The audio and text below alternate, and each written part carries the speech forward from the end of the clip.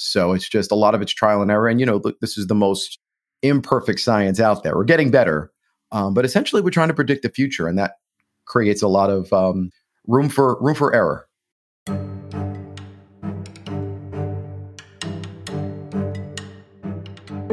It's the one thing you can talk to almost anyone about. Some weather we're having, huh? Did you hear it's supposed to snow again this weekend? And I think we often take it as a given that we'll know what the weather's going to be like throughout the week. We make all sorts of plans based on the oracle of the weather forecast. But do we really understand how these things work? I talked to someone who knows. My name is Andrew Kozak, and I am a TV meteorologist who has been doing it just about 18 years. When I was about 4 years old, we lived in a 2-family house. My grandmother lived downstairs, and she had one of those old Zenith TVs that was like a piece of furniture, and VCR hooked up and put in The Wizard of Oz. And I don't know, once the color kicked in, once she opened the door and she was in Munchkinland, I really didn't care about the rest of the movie. It was never a favorite movie of mine. I know a lot of people love it, but to me, it was that tornado part in the beginning, just because it was explained to me that, look, this is a fantasy movie, but there are actual tornadoes, things like that happen. And it just sparked my interest. Oh my God, this is something that's in such a crazy fantasy movie, actually real.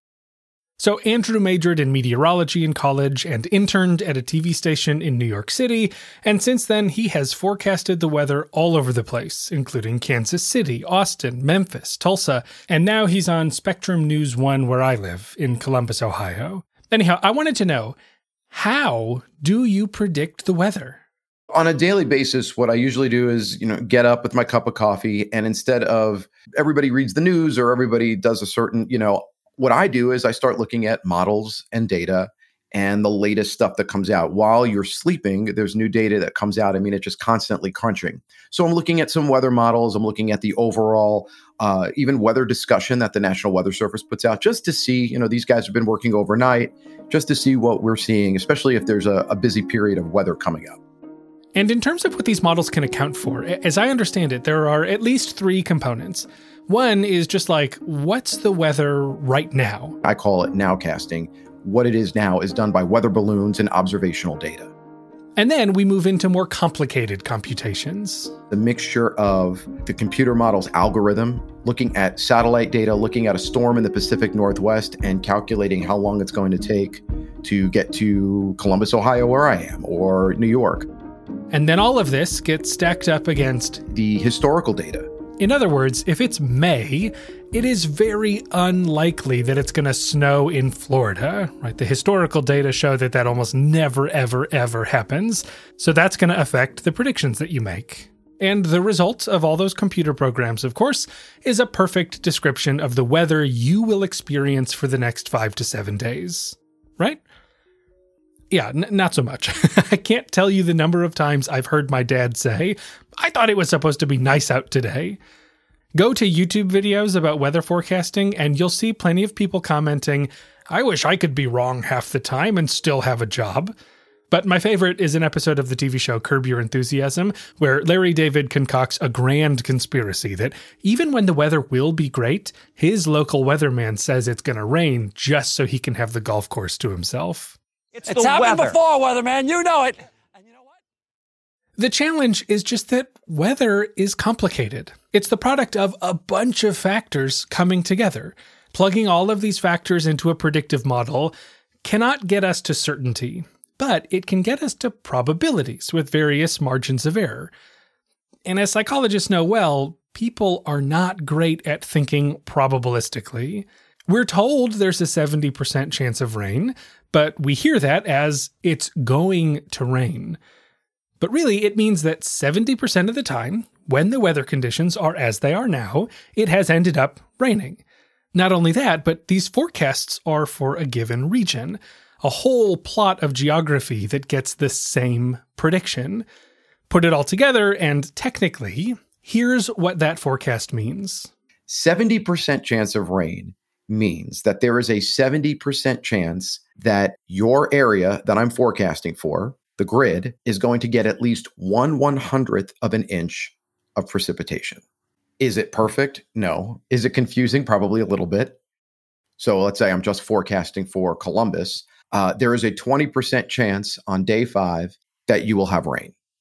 Now, if by you, I mean you living on the north side and somebody on the south side's watching, well, that goes for them too. What it doesn't do is talk about pinpointing where, exactly within that grid. It doesn't pinpoint where when we say 20%. That's where we come in, and that's where we explain it. By explaining it, he means on TV. You might think the weather app on your phone tells you everything you need to know, but Andrew actually made a pretty compelling case to me that the TV meteorologist still plays an important role. These are folks who can look at these simple brute force forecasting percentages from the official models and convey context to viewers, provide the geographic nuance for what the predictions mean, give a sense of how these weather patterns will move through your area, remind us what a probability even is. But still, it's an uphill battle. In our weather community, we have private groups for TV meteorologists, and we always joke, well, what about at my house? Because whenever we do live streaming or live tornado coverage, there'll always be, well, what about my house? I remember when I lived in Wichita, Kansas, which is smack in the middle of Tornado Alley, and we were forecasting that day for tornadoes. And I remember somebody had wrote to the station and said, well, I live on the corner of 21st and Rock. do you think that? And it's like, man, if I could tell you that with certainty that you're going to get a tornado or not going to get a tornado at your house, I need to package this, sell it, make millions, because nobody can do that. So the perception is, if it's not happening to me, it didn't happen. And that's one of the biggest hurdles I think we as meteorologists have. And it puts us in a very unique position because, yeah, we work for news, but we are so different than the reporters and the anchors in what we do. They're out there talking about facts, talking about situations that have happened. They're at meetings for city events or school boards. They're sometimes at crime scenes. They're at all different things that are going on that affect everybody. But they're rooted in video of what's going on, facts about what's going on, interviews with people. With us, it's predicting the future. And nobody can do that with a 100% certainty in any way, shape, or form. So perception is a very big hurdle and challenge, I think, for us. And it's been that way since the birth of television weather.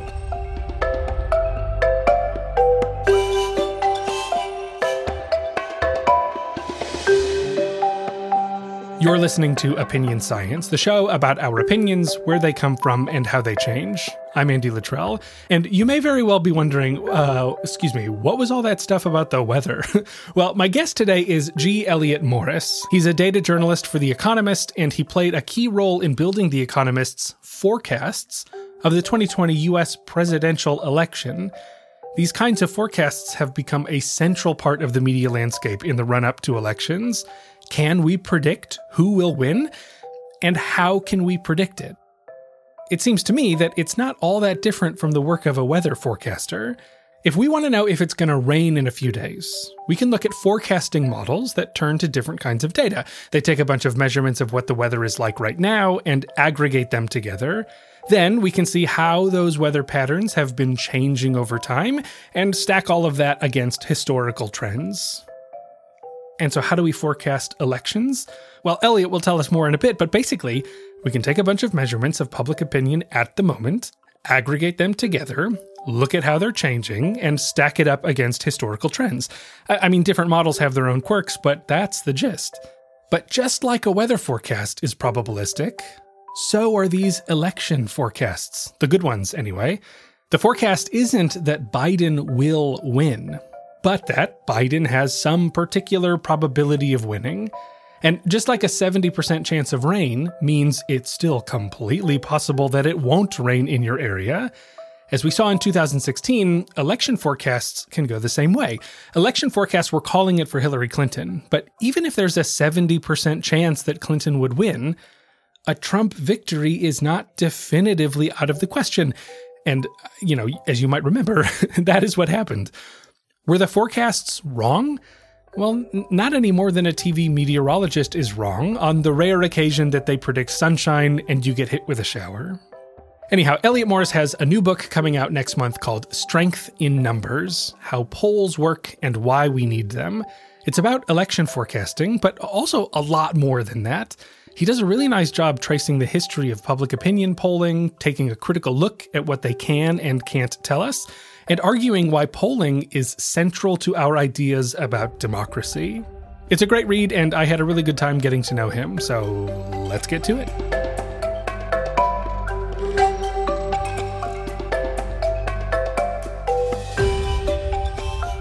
I thought a place to start was it's an opportunity to get your personal identification and also talk about what polling means, which is this term pollster, which I have had.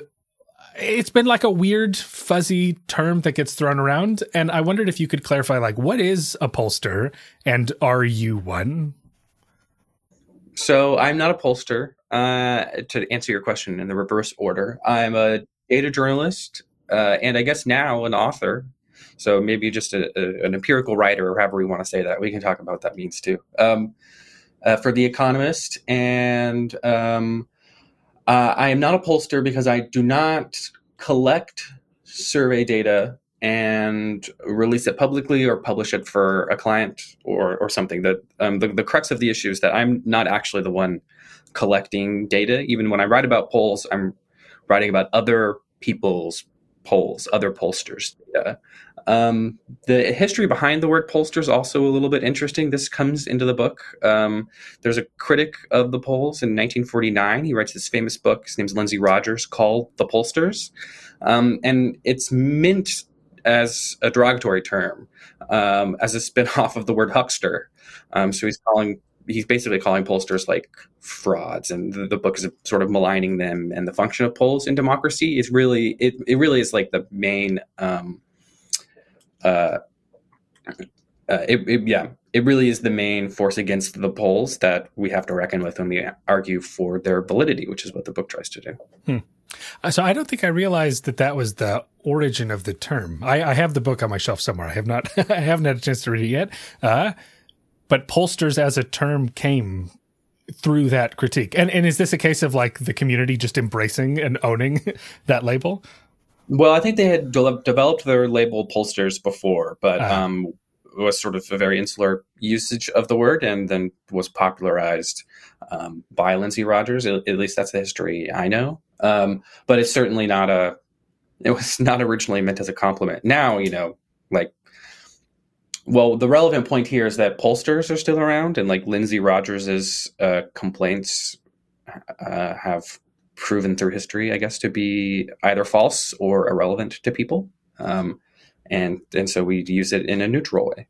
So the critical thing is, you said pollsters collect the responses, right? Right. So the pollsters collect the data and will process it using whatever statistical techniques that they need to use to make sure the poll is representative demographically, and then publish the findings either for a private client, like a campaign, like a presidential campaign or a congressman, or they release it publicly. Those are what we know as public pollsters or public polls. And that's what the news media deals with mainly.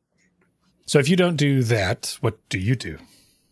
I write stories with data. I mean, that's really the common tie between all of my work. So I do election forecasting, where I'll like take the polls and draw trend lines through them and try to predict the future, that very narrow window between wherever we are and the next election, and explore the uncertainty in polls. I also just write totally unrelated stories that have nothing to do with U.S. politics in my capacity for The Economist.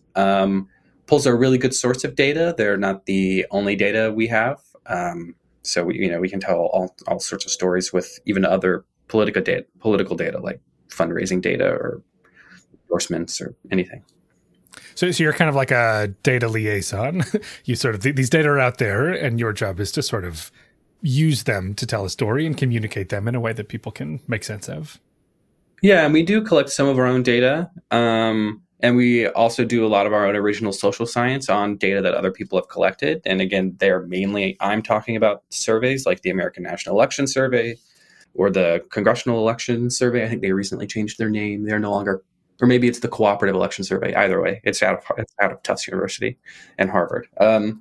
And we'll do lots of sort of statistical tests of the relationships between variables, what's causing people to think the way they think, what's driving voter behavior in areas among certain people, that sort of thing. What statistical methods can we test and develop for our own forecasting purposes using that data? The questions are sort of limitless. And we do collect some of our own data. But there's really so much good research out there. I mean, liaison is a good word because there's lots of really interesting social science that people do that we don't really need to iterate on, that we just need to report on. And so we do a lot of that also.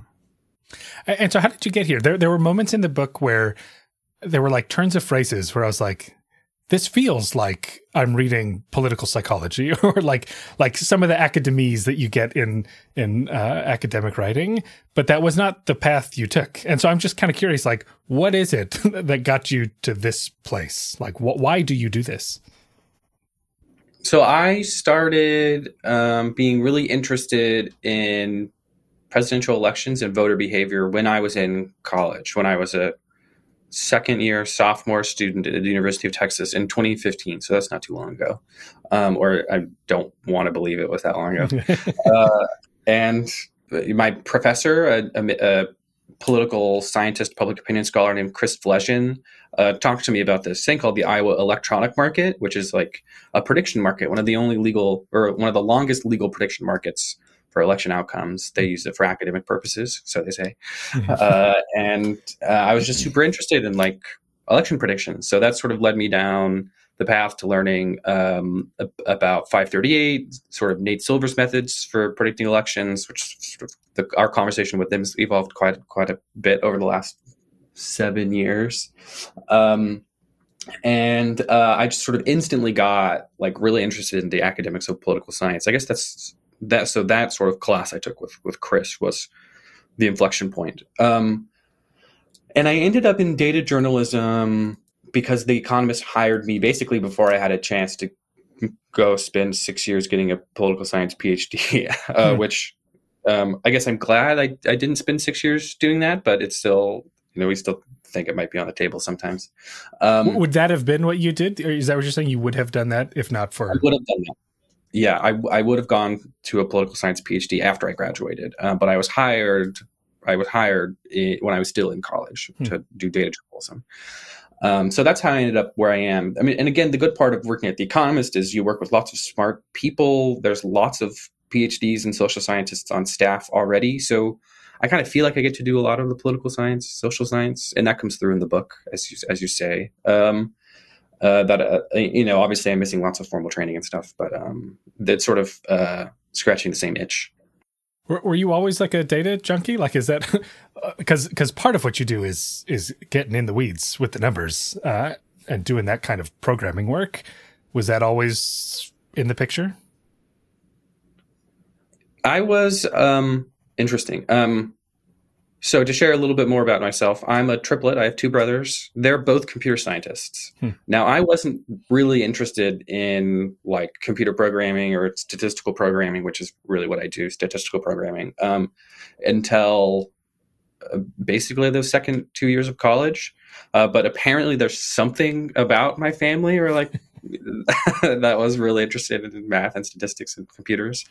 So maybe there's sort of some latent desire or push to do this thing. But no, I was never, I did not go into college thinking I would become a data journalist or a political science. I mean, as is the case with so many students, they learn what they want to do as they learn. And I still think I'm in a learning phase with this thing too. And the great thing about writing, is that you get to learn things publicly. You get lots of collaboration from people. Also working with an outlet like The Economist, people are always happy to talk to you about things. Hopefully I'll be in that learning phase until I die, but that's why I became a journalist. We'll see. I guess the ability to predict these things is obviously comes with quite a large margin for error, and that which will be a theme. So, I mean, were you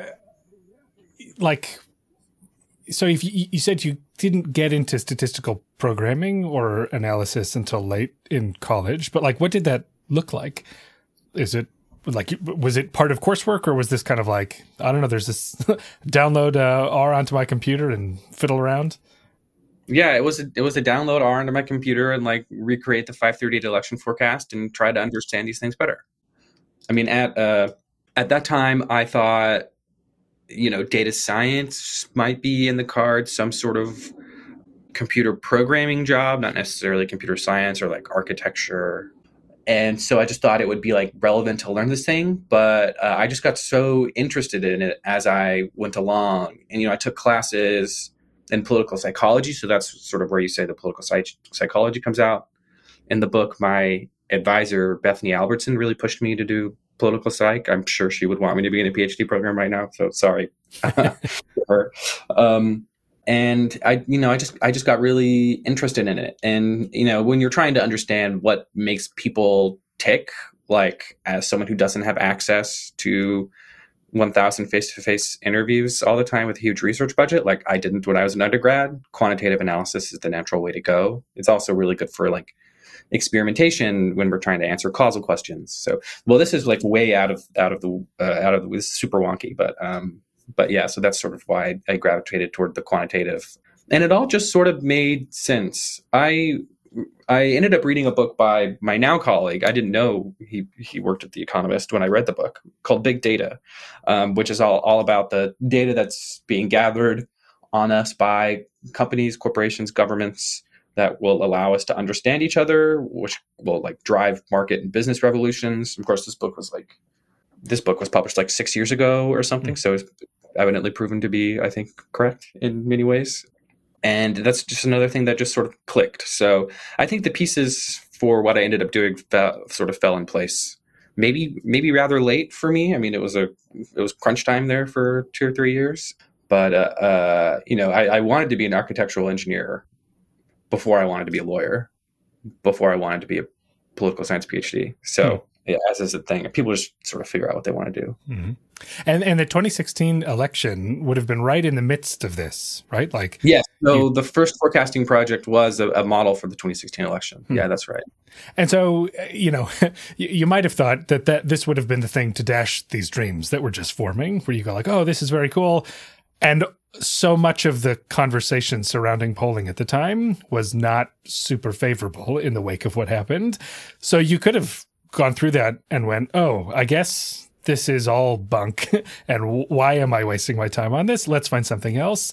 But that's obviously not what happened. Like, do you remember at the time, what did that mean to you? Like that these very high profile election forecasts, apparently, based on how they'd been communicated, didn't come to pass.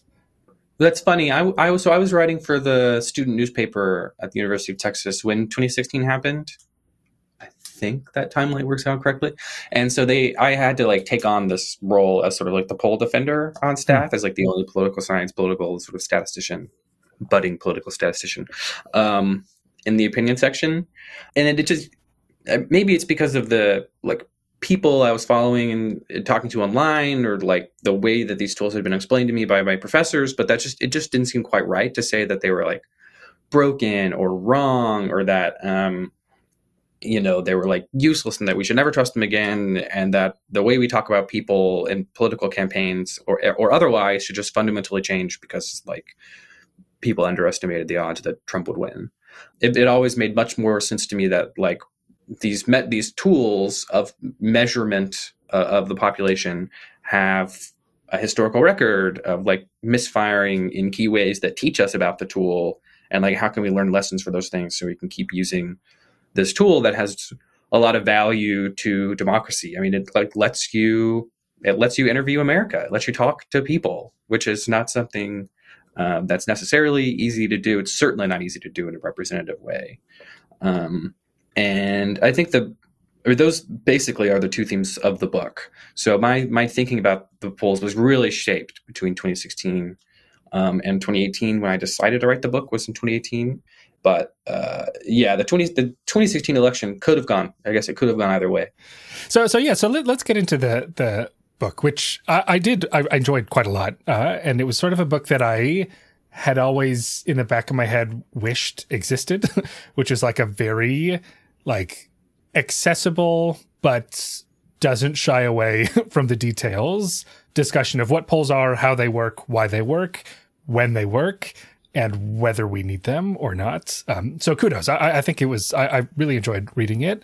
That's a great summary of the book. Do you want to write marketing copy for the book? That was great. I just pull this right out of the podcast. Go for it.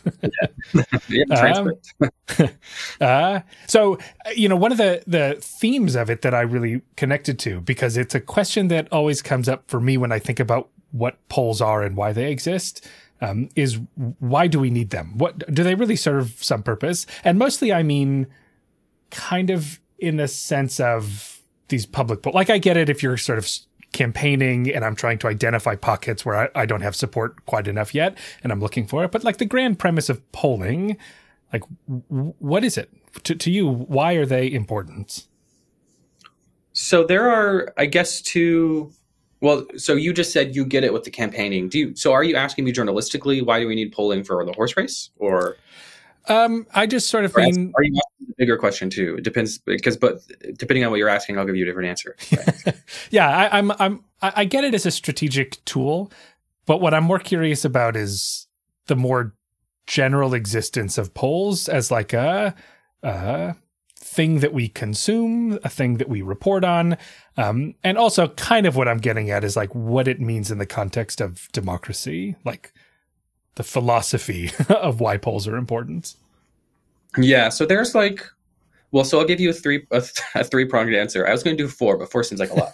So so journalistically, I think the easiest way to start is just sort of like the horse race. I mean, we need polls for the horse race because they are semi-objective benchmarks of where a horse race stands that anchors coverage to something beyond like how editors feel about a race or like some straw poll that they conducted, which is basically how political coverage worked up until the advent of polls in the 40s and 50s.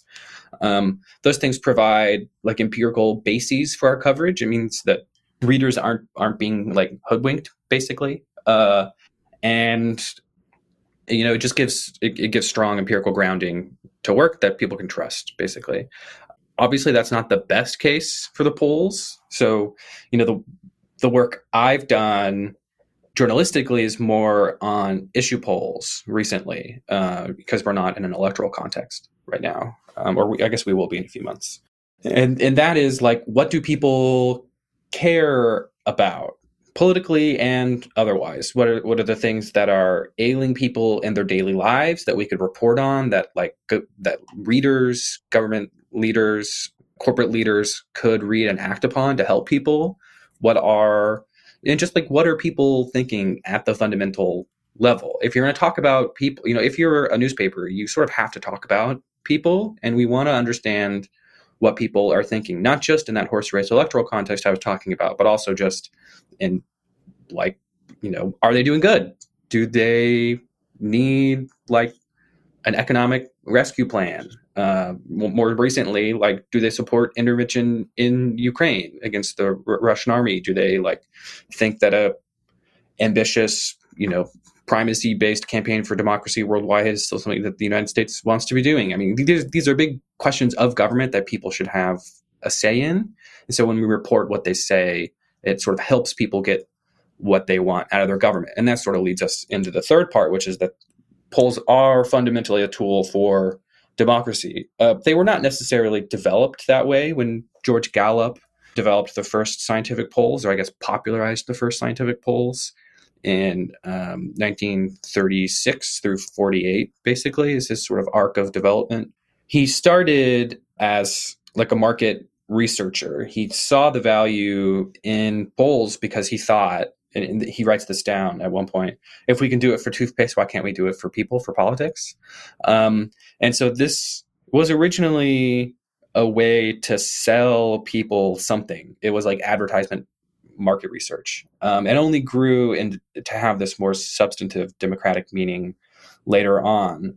I guess the sort of proof is in the pudding, like the fact that the democratic meaning for polls has endured means that there's something there. But also when we interview congresspeople, or when scholars have interviewed congresspeople and asked them, like, what do you want from your constituencies? Lots of them say, I want to know like how they feel. I want to know what they need. I want to know how they're feeling about upcoming votes. So congresspeople are inherently interested in what their voters want. So polls can help fill that gap. They also fill that gap for national representatives, for statewide representatives, which, like presidents and governors who would have a much harder time talking to their constituents than like a congressperson would even now with a constituency of 600, 700,000 people, that gets pretty tough. But it's impossible for a president. And so polls sort of help.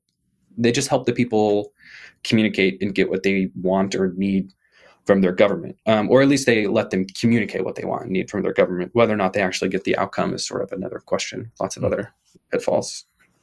You mentioned presidents would have a harder time just sort of gauging intuitively their constituents. But I love the image of Abe Lincoln just sort of like inviting people to the White House and chatting from who knows where to come in from all over the place. And that was like a pre-poll version of what you're saying, right? It's like, at the time you go, well, how could I possibly know what people want? Well, I'd have to talk to them, right? And the innovation now is like, we could do that much more efficiently and hopefully reduce the bias of just like, hey, who wants to come on up to the White House and have a conversation? Yeah, that's a really good, Abraham Lincoln's what he called his public opinion baths. I mean, it's also very interesting that he uses the phrase public opinion that early. That shows Lincoln was pretty steeped in either the philosophy of, I guess, democracy and Republican governance and or like emerging literature on public opinion. We didn't really have James Bryce's study of American government that gets cited as one of George Gallup's motivations for public polling. His book, American Commonwealth, which talks about public opinion and the role that opinion should have in a democracy. It really is the foundation, the sort of treatise for the pollsters in terms of like the democratic meaning. So that just shows that Lincoln was pretty in tune with these things. I guess as is typical with Lincoln. So that sort of gets me to changes over time, which I think to me the most stark fact in the book is the difference in how often people picked up the phone in the past versus today. Which highlights sort of the evolving challenge of public opinion polling. So I don't remember the numbers offhand, but like, can you give a sense of like what that change over time is and what it has meant for gauging public opinion accurately?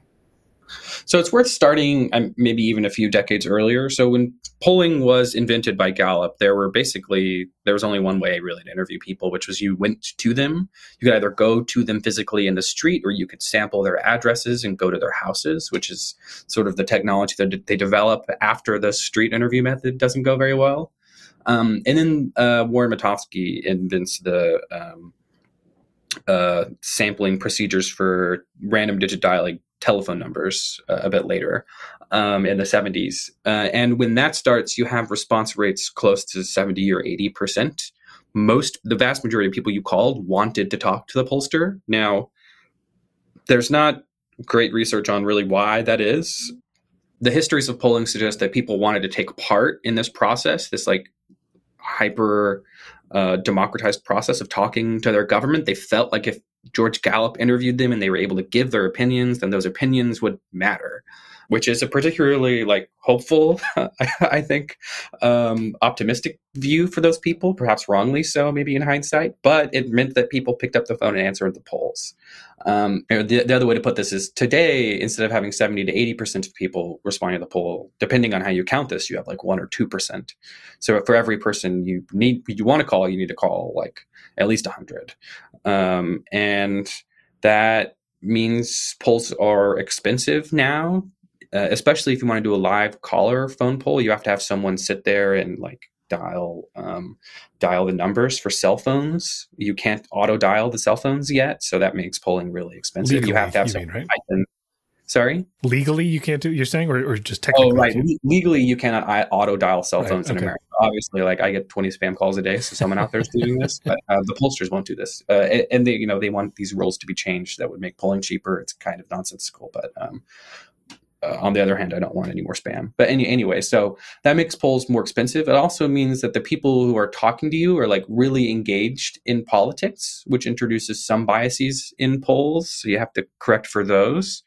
You have to make sure that people that you're talking to that aren't like watching Fox News or CNN or whatever, or reading Washington Post every hour of every day, you have to make sure you like weight up those people in your analyses, make sure they're represented carefully. It also means just like by random selection, the types of people you talk to can be really weird because you've shrunk your sample size down basically by a factor of 100 already in just who you're talking to. So if you're not going to have a very high chance of talking to like to use an actual real life example, a young Black man from the Midwest, you're going to have to give that person a lot of weight in the poll once you actually do talk to them to make sure their numbers in the poll is representative of the numbers of people in the population as a whole. And you could just so happen by the randomness of people get a person like that who's a Trump supporter. So in the 2016 LA Times poll, this happens and they get a poll that's like 3 or 4 percentage points too biased toward Hillary Clinton, and then switches overnight to be super biased towards Donald Trump because this individual has like a very, very high weight in their poll. And that's just a fact of the statistics that people have developed for public opinion polling today because of these small or very, very small response rates. Because it's hard enough to sample certain subpopulations, and then it's made even harder by the fact that like nobody picks up their phone.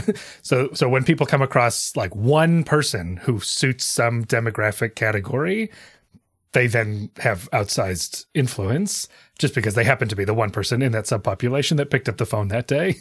And that's the challenge, right? That now the gold standard of truly just like randomly going through the country and just talking to people on the phone, which still, people will go like, well, these surveys are not truly probability samples, right? They're not actually just randomly getting people. But I think what you're saying is we can't do that anymore. Just logistically, we can't do that anymore. Yeah, well, that brings up a lot of other points from the book too, is that all the adjustments that you make to the poll mean that this margin of error that the pollsters are communicating. So actually, let me take a step back. So when pollsters communicate their poll, they also will tell you, and this doesn't really get covered nearly enough, that because of this random deviation in who you talk to, like with a 100% response rate, you're going to get a X percentage point margin of error. That if you just so happen to talk to other people that were like slightly more or less representative, you could have, instead of 20, maybe like 23% of people who love Coca-Cola or something. And like, I don't know what, I don't love Pepsi. So let's just say the number's 5%, whatever. So that's your standard 3 percentage point margin of error for a poll of 1,000 people. It's just one simple formula entirely based on the percentage of the people who support something and like the number of people you interview. Now, when your response rate isn't 100%, right, because people aren't like marbles in a bag, they can decide whether or not they want to respond to you. And because the population that pollsters are trying to reach is so increasingly polarized and demographically complex, that means, when we're talking, or when pollsters are talking to the people and then adjusting their data, they like have to make sure it's correct, not only on age and gender, but age and gender and race and educational attainment and, like I was saying earlier, political engagement and some of the interactions between these things. That means there are a lot of different quantities you have to estimate. And if you have one or two weird people in that formula, it's going to throw the entire thing off. And so pollsters have also developed this thing called the design effect, which means depending on all these interactions and weights you're doing, that your margin of error should be even bigger, sometimes like 30 or 40% larger. And that's before we even talk about the difference between the population that you can sample on your on the phone or on the web and the sample that's actually going to turn out for elections. So when we're doing election polling in particular, the researchers have found out that the actual margin of error is like twice as big as the ones that pollsters report. And so this is sort of the story at the beginning of the book that says how can we better understand this tool and understand why this like 2 percentage point margin of error is here so that we can better improve the communication about polls and hopefully decrease the flack basically that pollsters get when they have an error in a presidential race of like 2 percentage points or something. I mean, there's no clear answer. We'll get to that, I guess, later. That's the end of the book. Hopefully I make you read the whole thing before you get an answer. But you know, it's a really difficult problem to solve. Basically, if you're trying to talk to people and they're not picking up the phone, there's really no great solution to that. So this notion in the book has a couple stars next to it in my PDF, which is what you're saying, right? That the margin of error is usually just sampling error, just like, oh, we're going to be wrong a little bit because we only talked to some subsample of everybody. But sort of the whole premise of the book is like, yeah, but that's like just the boring part of the margin of error. There are all these other like systematic things that can come into play that push those numbers around. And it reminds me, it just sort of, as you were describing it, there's this great thing that the mathematician Steve Strogatz, I was listening to him in an interview, and he was talking about why social science is so difficult. And he's like, the problem is that if you're a physicist and you want to measure the moon, you can do it because the moon doesn't mind that you're measuring it. In the world of people, when we want to measure people, it's a moving target, right? It's this slippery fish that we can never quite get a handle on, because the fact that we want to measure public opinion already sets up a challenge in a way that if we just wanted to like take out a tape measure and measure a physical property of something, we could just do it. It's not this moving target. So the interesting thing here is we've talked about 3 types of error for the pollsters so far. There's this random sampling error, and just the types of people you talk to are different than the types of people you need to talk to, along all the demographic attributes, whatever.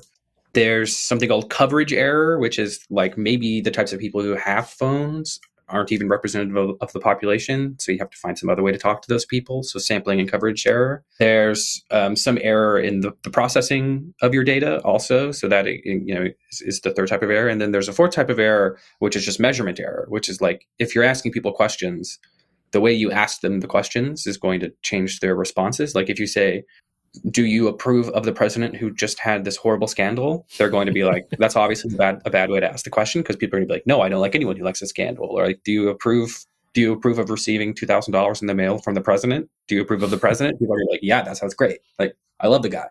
And then, equally, if you're asking people about sensitive questions, then you're going to get different answers too. So we know that there are other things like this is, I think what you're describing is sort of similar to social desirability bias, which is if you're asking people like their height, people tend to or at least men tend to overestimate their height because it's socially desirable to be taller. There's, other examples with other appendages on the male body that are also come up with surveys a lot. People overestimate how much money they earn, et cetera. And so there's also, there's the relevant theory in election polling is like, it's not socially desirable to be a Republican Trump supporter, at least the theory goes. So therefore, people have lied about being Trump supporters. And the idea behind this sort of like shy Trump effect is that explains why the polls have underestimated Trump in 2016 and 2020. Well, actually, the rules or the explanations are a bit more complicated. It's not about social desirability, but this just suggests there's a whole world basically of things that can go wrong in a poll. My question in the book is, what can we achieve for democracy if people understand that those things exist? Yeah, some of the solutions are like in the how we design these things and the mechanics of the polls. I'm curious, as a communicator, as a journalist, like what could we do? And you give examples of this, but just to sort of spark the conversation, like what could we do to convey more openly and transparently and accurately what we can and cannot get from polling numbers? Yeah, so at the end of the book, I have a few suggestions for like basically increasing public literacy about polling, which will hopefully have downstream effects of like increasing trust when pollsters say whatever, that 20% of people like Coca-Cola or whatever I said earlier. I think it was 20%. only 5% like Pepsi. That's for sure. That is established fact. There's no margin of error on that one. And there's your pull quote. So how can we improve public conversation about the polls? Well, I think there are three really good starting points. The first is that when pollsters publish their polls, their estimates of what share of the country like Coca-Cola, they should not only be releasing the margin of sampling error. We know that 3 percentage point error is too small. We know this empirically because the polls are often wrong more than 3%, and also theoretically because there's both sampling, or because there's 4 types of error, not just one. There's not just sampling, there's also sampling and coverage and non-response and some measurement error. And like, the pollsters could really actually be clearer about those things existing. It's not their fault that these things exist, but they could at least, and they'll talk about them in conferences, but like in their press reports or press releases, in their reports, these things do not come through. And I think it would be a lot easier for journalists to understand the shortcomings of polls if pollsters just sort of did those basic things. Second, I think election forecasters and the press covering election forecasts could be more careful in how we talk. And I use we because I also forecast elections, and how we talk about the polls and our estimates. We give probabilistic forecasts for elections.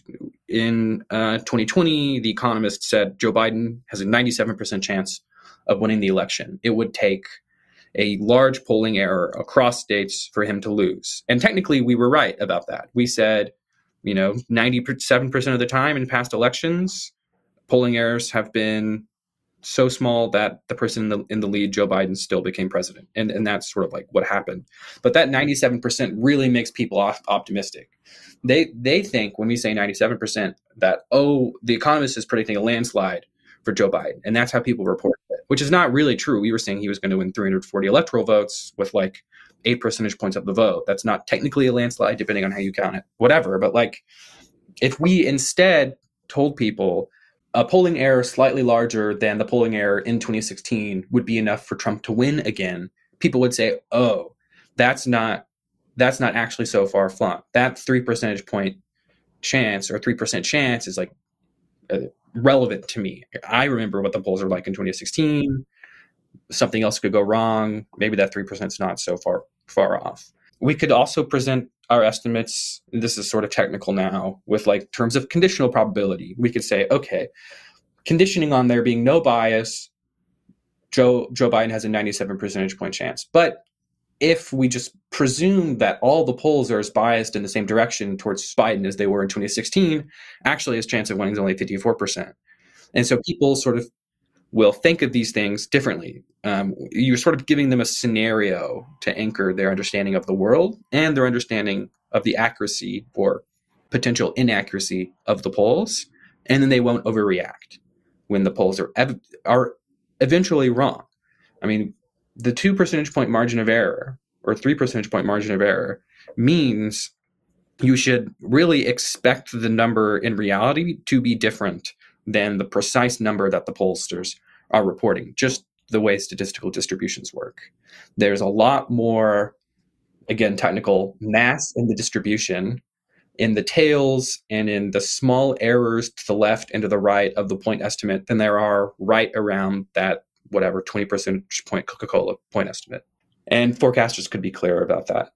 I think the last thing is that the Association for Pollsters, the American Association of Public Opinion Research, could also be clearer about what polls are good and what polls are bad, or what methods are being researched and those that are, or those pollsters that are clearly in violation of basic standards of collecting or reporting data.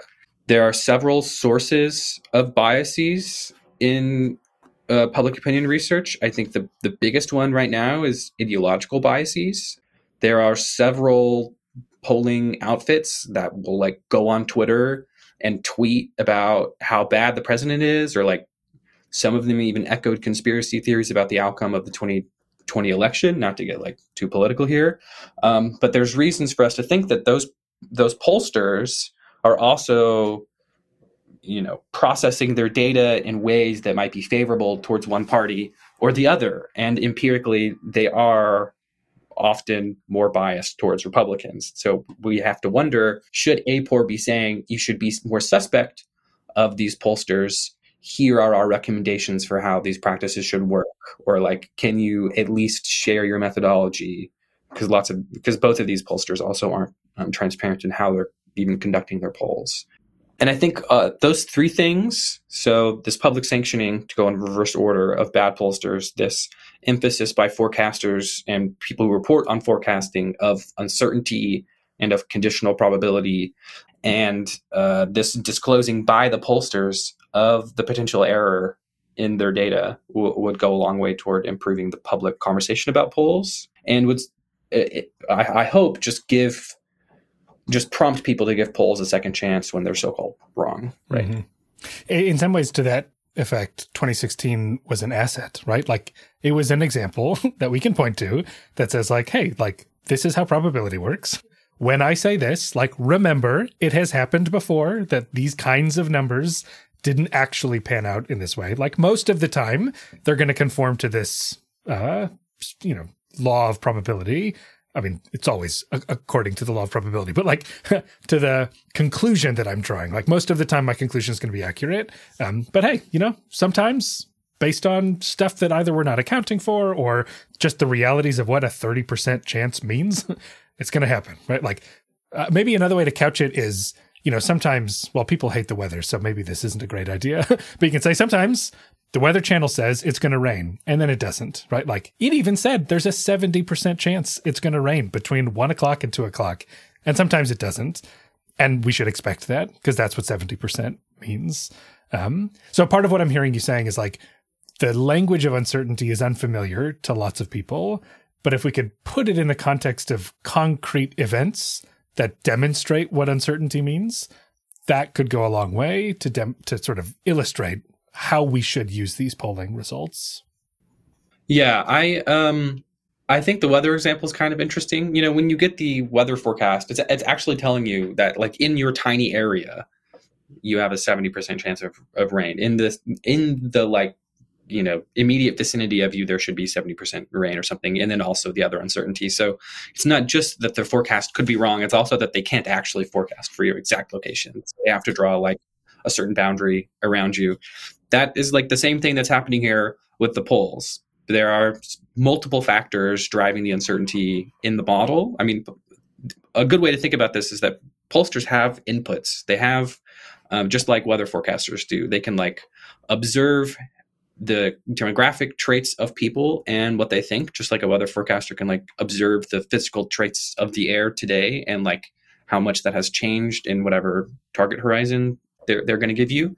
And then both of those things go into a model. In the weather forecasting sense, it's like they know 70% of the time in this area, when the demographic or, when the weather traits have been this, there's been rain. Forecasters know, or pollsters know, that 95% of the time when you observe attitudinal estimates with this composition of people with these precise weights collected from this precise way, asked in this way, X, Y, Z, whatever, then you end up with Coca-Cola 20% plus or minus 30, right? So imagine if, that's a lot of caveats for a political reporter to put in their report on a story. But imagine if every news outlet had like a page on their website that says, here's how like polls work, or here's our interview with these people on how polls work. And they linked to it every single time they wrote a story about the poll.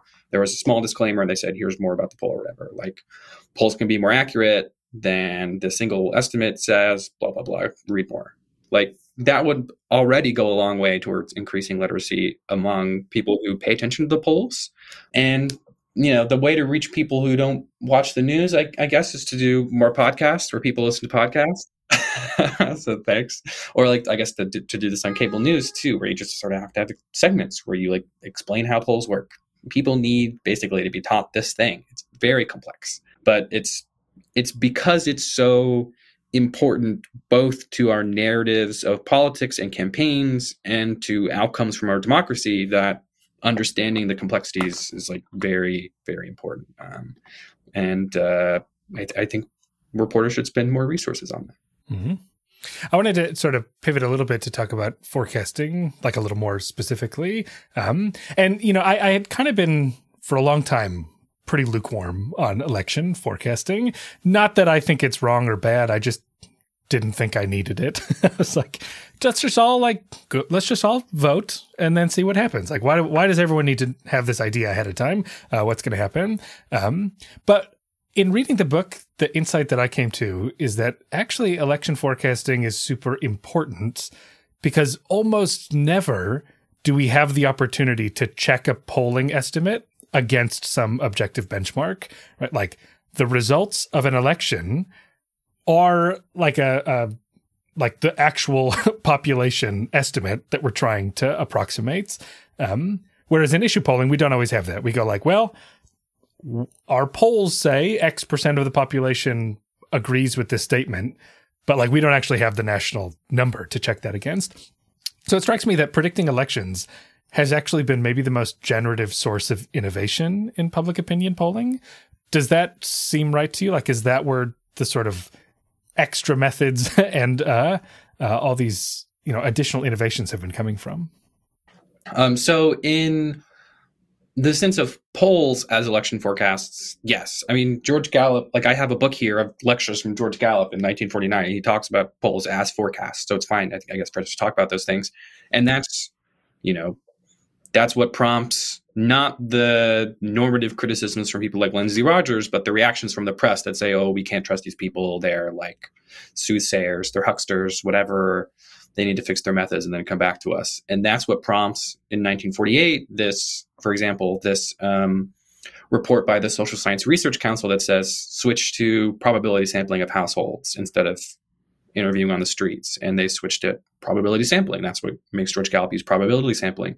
That's what causes, after 2016, pollsters to start weighting their data, or at least many pollsters, not all of them, to start weighting their data by the interaction between race and education, not just race. So we know that non-college educated white working class people were sort of underrepresented in surveys, and now they are presumably not, at least presumably. So in that sense, right, electoral misfires have caused real methodological changes by the polls. The flip side of this is that, like, we really do need, and by we I mean like democracy and consumers of the polling data, need reminders that these are just estimates. After 2008 and 2012, the election forecasters, here not the pollsters, the people predicting the elections using the public polls, were, pretty liberal in claiming their victory, their ability to predict election outcomes. Nate Silver routinely said his models got 50 states right. He was right about the election. And that framing of right versus wrong is sort of damaging to the pollsters who don't predict things as yes or no binary outcomes. And by the way, Nate Silver and I and election forecasters also aren't doing things in binary ways. We've talked about these probabilistic predictions already and how we're exploring uncertainty. So the right versus wrong framing here can also be pretty damaging. And it reminds us as like the communicators of the polling data that to relearn all of these sources for error in the polling data so that we can like keep communicating about the polls in a methodologically sound, responsible way. Yeah, you mentioned also a little bit ago about when we talked about election forecasting, you're like, well, if we just say that like polls are the tool for doing that, then we can have this conversation. But it's not simply like I'm just looking at a few snapshots and making a guess. I at least know in hearing you talk about the model that you helped develop for The Economist to forecast the 2020 election, there's more to it than just like we're reading in and summarizing polling information, right? It's not just that. So what else is going on? How fancy can we get in terms of accounting for more information to make these predictions? Like, what are the kinds of additional inputs into a forecasting model beyond just public opinion survey results? So at The Economist, we have a forecasting model that has like three sources of information, basically. We have the polls, and those get added onto what we call a prior prediction. And we use the language of Bayesian statistics here, where you have a starting point, the prior, that you put the data on top of that inform your model. And that prior is made up of our prediction using fundamentals data. That's political and economic fundamentals. So, what we do is we collect data on economic growth from, today, whatever day we're forecasting, all the way back to 1948. And we look at the historical correlation between whatever economic growth we're observing and the outcome of the presidential election. So, the idea here is when there's a recession, presidents get punished, and when there's economic growth, they stay in office longer. We also look at how predictive polls of presidents' approval ratings tend to be. So, we assume some error here in saying that the polls are actually good measurements of a president's approval rating. But again, the theory here is when presidents are more popular, they win more votes in November. When they're unpopular, they get kicked out. So we train regression models on these historical observations, and then we add the polls on top of that. Now, that fundamentals prediction serves basically to anchor the election forecast. It says you're in an environment where the incumbent president, just hypothetically, said he hates Pepsi, so he's more popular because of all the people who like Coca-Cola or whatever. And then you add the trial heat polls on top of that. And that can prevent your model from straying into territory that says, the incumbent president's going to lose by 10 or 15 percentage points to go back to reality in a hyper polarized political time.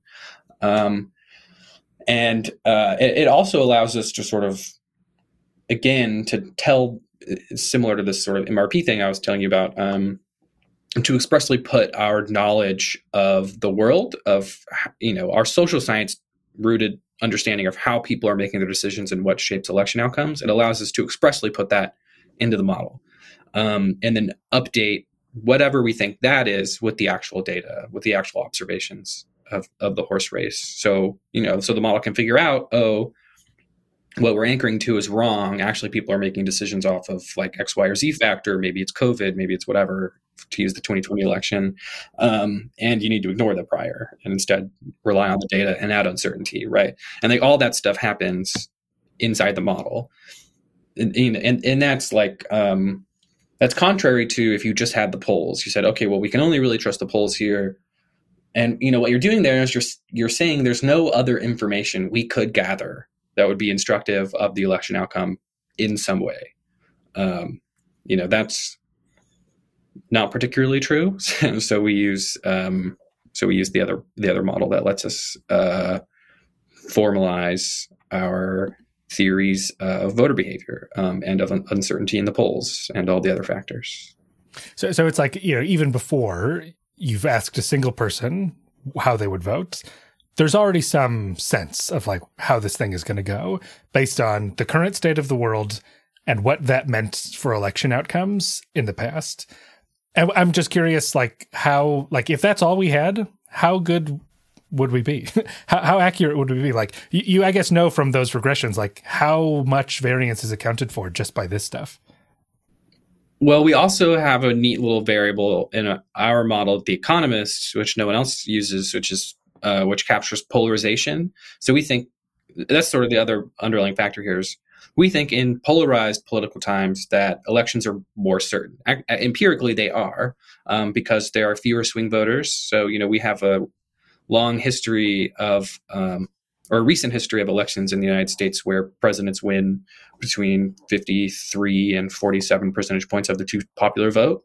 Whereas in 1964, Lyndon Johnson was winning 60% of the two-party vote for president, right? That doesn't happen anymore because there just aren't that many swing voters. There are more people who hate the president, basically, and will never vote for them than 40%. So they'll never reach that. So we can tell the model, right, actually, before we even collect the economic data, because we know that we're in pretty polarized times, only forecast roughly between 40 and 60 percentage points. And the track record of the model, after we include that variable, tells us that our historical error is about as good as the polls. It's 1.5 to 2 percentage points on the incumbent president's vote share.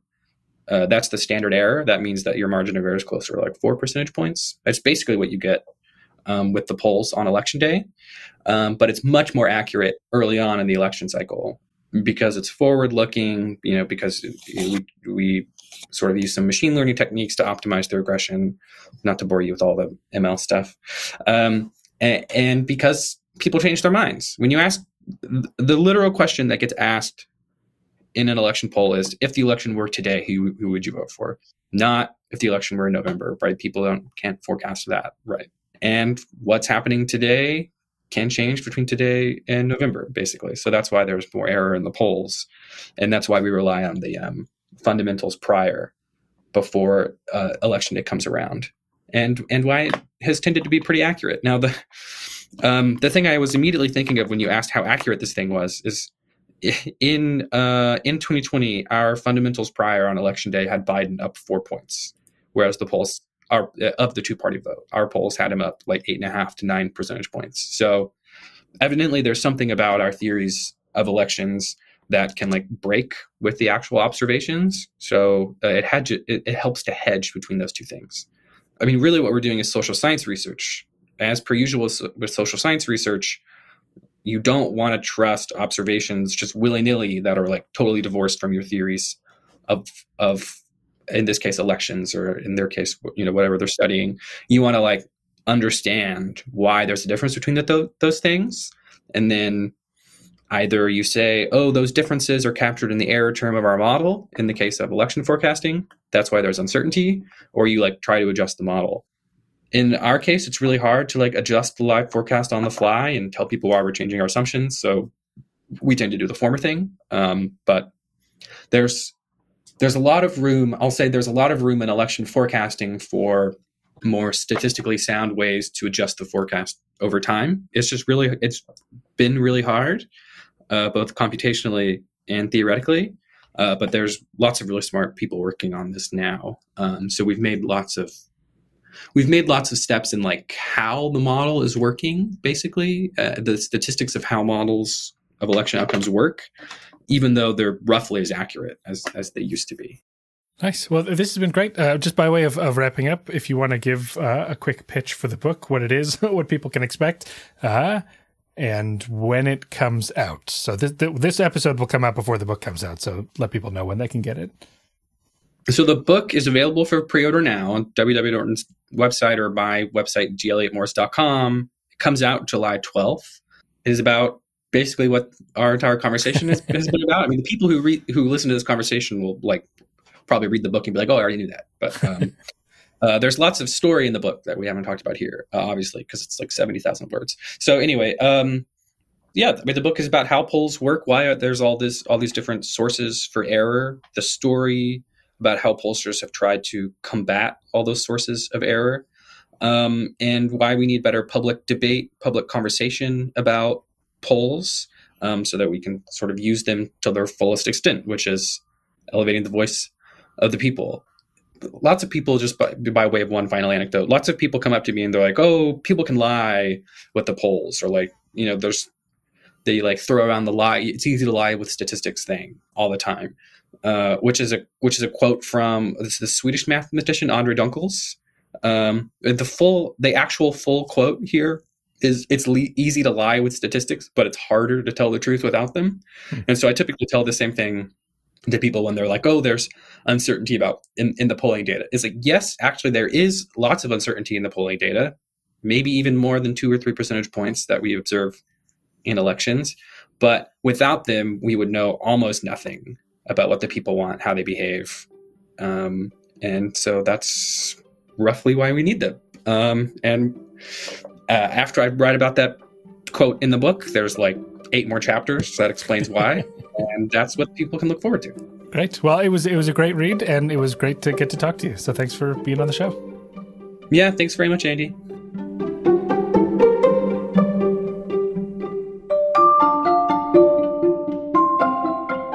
All right, that'll do it for another episode of Opinion Science. Big thank you to G. Elliot Morris for taking the time to chat about his work and upcoming book. And even though he made it seem like we covered the whole book in this episode of the podcast, that's definitely not the case. There's a bunch of great stuff in the book that we didn't get to. If you're into public opinion, politics, journalism, you should definitely pick it up. You'll find a pre-order link to the book and a link to Elliot's website in the show notes. Also, thank you to Andrew Kozak for filling me in on the finer points of weather forecasting and the importance of local meteorologists. Be sure to follow him on social media for a bunch of really great weather-related tidbits. Okie doke. Hey, while you're at it, make sure you're subscribed to Opinion Science so you don't miss an episode. There's some fun news about this summer's episodes of the podcast coming next week, so stay tuned. It'll be a slight departure from normal business in terms of what we release over the summer, but we'll be back with normal, typical Opinion Science episodes by the time the fall rolls around. That's it for now. See you in a bit for more Opinion Science. Bye-bye.